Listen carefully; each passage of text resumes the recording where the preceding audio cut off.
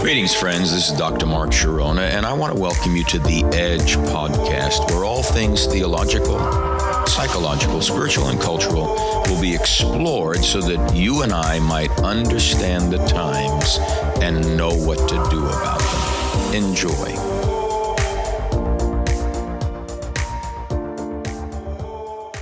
This particular podcast is entitled Change or Die, Faith for the Future. I want to talk to you about the parable of the unjust judge and the widow in just a few moments. However, in order to get there, I want to begin by using something in the current culture that we can all relate to. The Nestle company advertises something that provides hearty satisfaction within reach. In fact, they guarantee you will be heartily satisfied almost immediately. What am I talking about? Nestle has made millions and millions of dollars on their microwavable Hot Pockets. Hot Pockets come in all sorts of flavors, and they guarantee within a matter of less than 2 minutes, you can have a pepperoni pizza in a pocket, a Philly steak and cheese in a pocket, a mozzarella pizza in a pocket. You can do it all, and Hot Pockets. Well, what we want to understand is that there's a lot of Hot Pockets in the world in which we live globally. There are places and things and situations that are erupting in a way that are pretty intense. As a matter of fact, if you were to leave a Hot Pocket in the microwave a little too long, it would explode. And so it really is a hot pocket. And so while a microwave can guarantee a hot and delicious meal in a matter of seconds, the challenge with a microwave is that it doesn't heat everything evenly. It doesn't cause everything to be an even temperature. You can have in something you microwaved unpleasant coldness in one spot and real hot, overly hot spots in another place in the food. The other thing about microwaves is you can't brown something. You can't make it nice and crisp. You're either going to discover that if you put it in the microwave too long, it's going to explode, or it's going to become hard as a rock. And also, microwave can make food pretty dry, pretty tasteless, and quite unsavory. So even though we claim we enjoy microwave cooking, sometimes we need to remember that it takes time to cook a savory and satisfying meal. And in a day of instance where fast food has become the preference of the day, we need to realize that in the signs of our times, we are expecting everything to be instant. And we translate that even into our walk with Christ and fail to realize that it has taken the Lord 2,000 years of history with the resurrection and the ascension to begin to unfold what new creation is all about. Jesus is calling us from the future to the future. And there is a structure to the future. There is what my dear friend Dr. Leonard Sweet calls an anatomy of the future. And yet the church has proven again and again in the current culture to be thoroughly inadequately prepared for the future. I have often used the term COD in my life for cash on delivery when something gets delivered to me. However, COD also can mean change or die. And the future is on the way, and the church can't afford to resist change. It has to change or it's going to die. Now, the church itself, that which Christ died for, which he ascended and is building in the last 2,000 years, it will never die. However, church, in terms of what we have built, may not survive the future. In other words, not every tribe that came out of the land of promise makes it all the way to the holy city in Revelation 21 for various reasons. The ordering of the tribes in the book of Revelation is different. So too, over the years, there are many sects in Christendom that once were thriving that no longer exist, and there are denominations that are crumbling around us very quickly. And because we live in a microwave culture where we want everything in an instant, we fail to realize that if we're going to embrace the future, we have to learn from the past. And again, my dear friend Len Sweet will tell us that unless we learn from the past, we cannot lean into the future. The church isn't our idea, it's God's idea. And the challenge is we've turned the church into all sorts of things it was never intended to be. And we have failed to realize what the church has actually been called to be, to do, and to obtain. And therefore, much of God's intention for the earth isn't accomplished because we get sidetracked by all sorts of things that provide us satisfaction, at least we think we do, in the instant because we want everything microwavable. And we don't want to sit down to a ongoing banquet that has taken thousands of years to prepare. In Isaiah 26, we're told that the Lord of hosts will prepare a lavish banquet with fine aged wine and many other things. And it takes time to make fine aged wine. I grew up Italian in New York, and Ernest and Giulio Gallo, the Gallo brothers, who were winemakers as a family for generations, often would use this slogan, "We serve no wine before it's time." And I am persuaded that we are living in an era where there are so many global eruptions and hot pockets that are at the very center of clashes in cultures, clashes amongst kingdoms, that if we fail to understand the times and know what to do, we will repeat the unwanted past instead of create with Christ the desired future. Now, the future is going to come whether we go there or not, and for some of us, it's going to come by default simply because we do nothing. However, we're not called to live life by default. We're called to live it by divine design. And we have a part to play in this journey. So stay with me because I want to read you the parable of the unjust judge and the widow.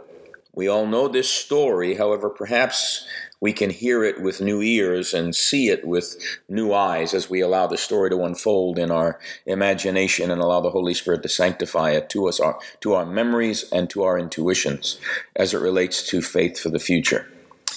It says in Luke 18, verse 1 and following, "Then Jesus told them a parable to show them they should always pray and not lose heart.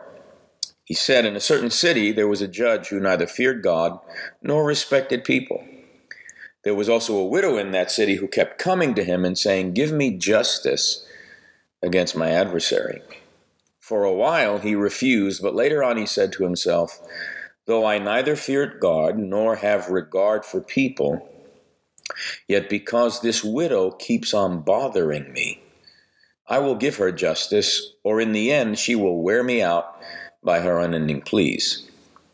The Lord said, 'Listen to what the unrighteous judge says. Won't God give justice to his chosen ones who cry out to him day and night? Will he delay long to help them? I tell you, he will give them justice speedily. Nevertheless, when the Son of Man comes, will he find faith on earth?'" Now, what we want to begin to look at, and I want to connect some dots for us from a semiotic perspective. The word semiotic comes from the Greek word semeion, which has to do with signs. And those are both visual as well as linguistic. There are all sorts of cultural signs that we need to pay attention to. I gave you one just now as an example, Nestle's Hot Pockets. And I used it as a metaphor to describe hot pockets in the current global eruptions in culture that are more than just nation rising against nation, but issues that humanity is wrestling with as we've entered into the rapid-paced, accelerated change of the 21st century. And in that regard, when we talk about signs, signs point to something. They signify or signify something. And until we see what they signify, we can't rightly interpret them.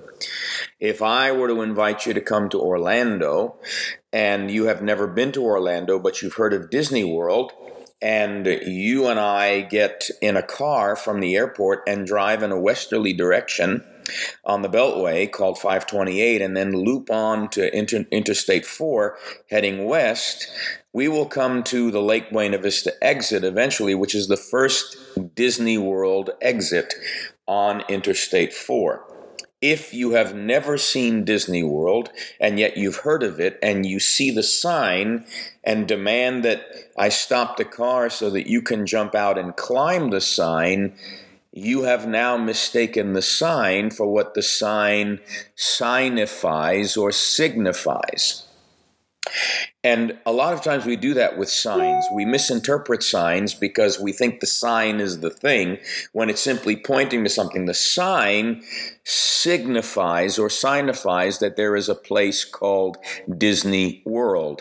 But the signified thing is when you get to Disney World itself, and the sign looks nothing like Disney World. It's a mere flat two-dimensional object with a green background and iridescent white letters that glow in the dark if you're driving even at night. But the sign, Disney World, that signifies or signifies that there is a place called Disney World is not the signified thing, Disney World itself. And so understanding how to interpret signs is crucial to the church's future. Because there are things that want to unfold that cannot unfold out of passive and inactive ways of simply saying, "Que sera, sera." I grew up hearing Doris Day sing that on the radio over and over again. Que sera, sera, whatever will be, will be. It's a fatalistic approach to the future that is as melodious and as pretty as Doris Day's voice is. It's a poor way to build a theology on how we approach the future. The future is coming, whether we want it to or not. Now, que sera, sera is for those that have nothing to do with influencing the future. However, 1 Corinthians 3, verses 21 to 23, informs us, the Apostle Paul informs us that the future belongs to us, and we have a part to play in its unfolding. Now, that doesn't diminish in any way the sovereignty of God. It, in fact, brings us into the awareness that the sovereign God has invited us to participate with him in what wants to unfold. And for that reason, Jesus, as the Holy Spirit, among the many things that he does and are attributed to him as he is given to us as the ultimate gift of the eschaton, of the age to come, because he is the promise of our inheritance, the Holy Spirit, according to John 16, verse 13, will disclose to us what is to come. He will give us previews of coming attractions, of what wants to unfold. Sadly, most people reduce John 16:13 to an any-minute rapture. Well, it's like Hot Pockets. It's a microwave message that's a convenient way to escape the challenges that we look at on a daily basis that are taking place at an accelerated fashion all around us and all around the world. And yet, people have expected that to happen for 2,000 years, and we still fall prey to, I'm going to find a great escape, instead of dealing with the issues and being effective and being relevant to the times and relevant to the gospel. And I think this parable of the unjust judge and the widow woman is profoundly prophetic and a sign to the church even now.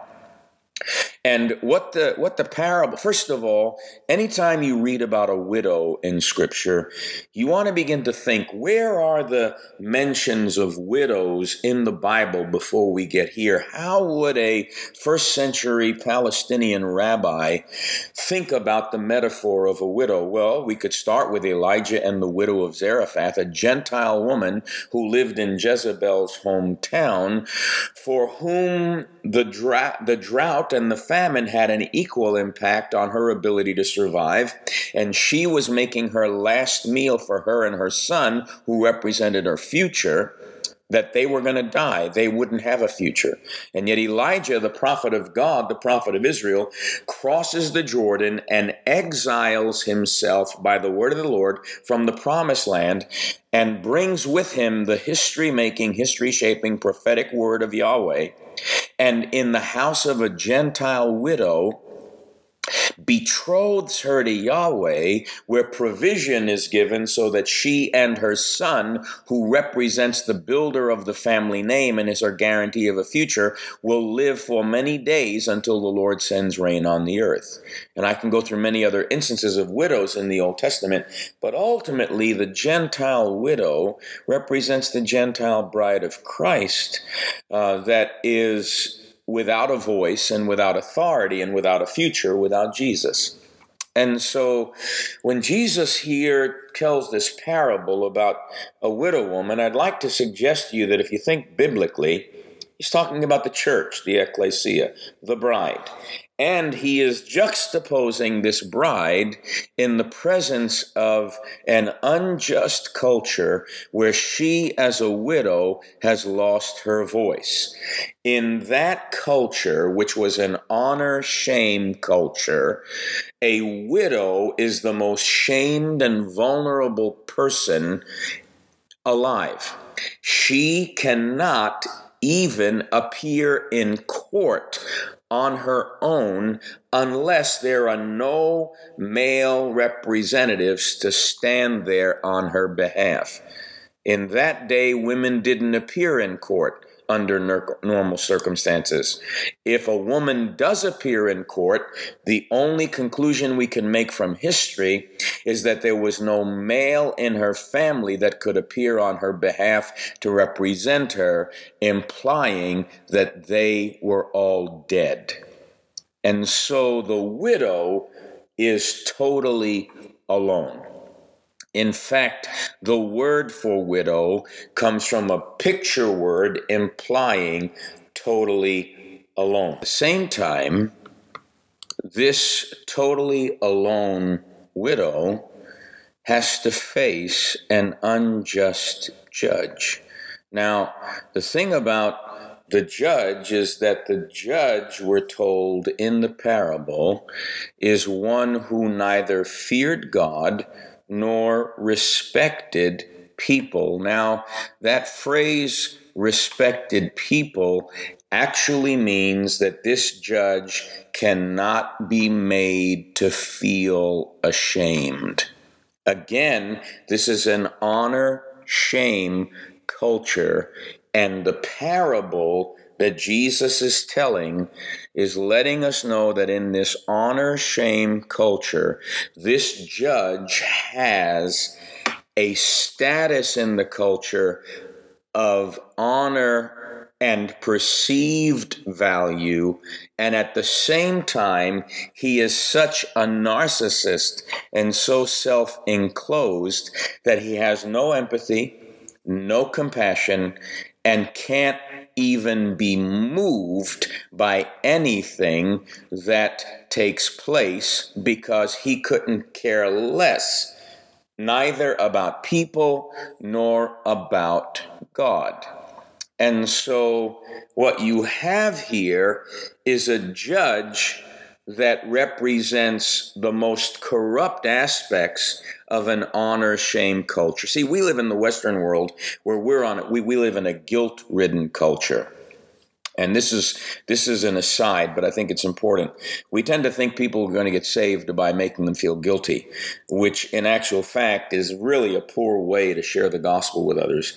The honor-shame culture is something we need to understand because the gospel was written in an honor-shame culture.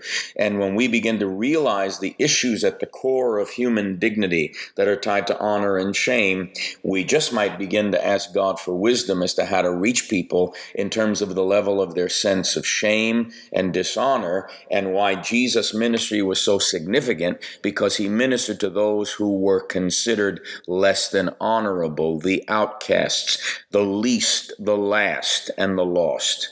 And so here is a judge who is entrepo is the Greek word. He cannot be put to shame. He refuses to allow anyone to shame him. He has no empathy, no concern whatsoever. And yet there's a widow woman who is totally alone and the most shamed person in the culture. And again, we're talking about a type and shadow here of the church in relationship to justice issues and issues of life itself and having a validity about the future. And yet the judge says that this widow is so persistent that it's going to change the way he interacts because of all the different plaintiffs he's had to deal with. This woman is persistent, but that word persistent or importunate, as one translation says, literally means shameless persistence. Shameless persistence. In other words, here she is in the presence of a judge who refuses to be put to shame because he is held in high honor, even though he cares for no one, but he's got a place of prestige and authority in the culture. Here's a woman who has no honor, therefore she is a shamed person, and yet she is shameless in the way she approaches the bench. So much so that she shamelessly persists in demanding he take notice of what it is that is missing in her life and that she might get an ear and a hearing so that he will do what will be right for her. And he says, she's about to wear me out. And that word wear me out is very interesting because the metaphor is she's going to give me a black eye, but the real issue is she's going to blacken my face. And the term blacken my face there, in terms of being wounded and hit and bruised, actually in that culture meant she's going to put me to shame. So this refusing to be shamed judge is going to be put to shame by a shamed widow who shamelessly will persist until her petition is answered. This is really important because the judge who is shameless and incapable of sensing the meaning of his conduct towards others and who boasts narcissistically about it in verse 4 comes to admit that his face is going to be in a heck of a lot of trouble if he doesn't find a way to get rid of this widow. She has more power than he cares to admit, and she can be his undoing. She is a troublemaker. The church is called to be a voice to that which wants to keep it in a place of impoverishment and shame. Now listen, here's what Jesus is saying. If a widow with no voice in a culture where there is a situated, insensitive, narcissistic, ill-mannered, unrefined judge, how much more can a sensitive and loving Father hear the cry of his elect and bring to them what they need? Now, listen carefully as I bring this to a close. I want to give you things to think about. We need to have faith for the future because the way Jesus closes this parable is that he says, when the Son of Man comes, will he find faith? In other words, at the second coming, will the Son of Man find faith in the earth, or will he find a church that refuses to ask and keep on asking, seek and keep on seeking, knock and keep on knocking until God brings justice to victory in every area of his promise according to his covenant? In other words, how does this happen? Well, the church is the widowed bride of Jehovah. In Romans 6, we who were dead in sin and in our transgressions found that our Adam, our last Adam, married us in our sin. And in Romans 7, through the baptism of Romans 6, he takes us into death and dies with us. He doesn't divorce us. He goes with us all the way to the grave. And yet when we are justified, he raises us from the dead with him and weds us to himself in a whole new way as our bridegroom and as the Son who is the head of the church. He brings the bride through his death, burial, and resurrection into the very immediate presence of the Father by the power of the Holy Spirit, and seats us with him at the Father's right hand, far above all rule, authority, and power, and every name that is named. And through the ingroanings of the Spirit within us and the intercession of the Son of God in the presence of the Father, we cry out to a good and loving heavenly parent who has made secure our covenant and tells us that his promises are sure,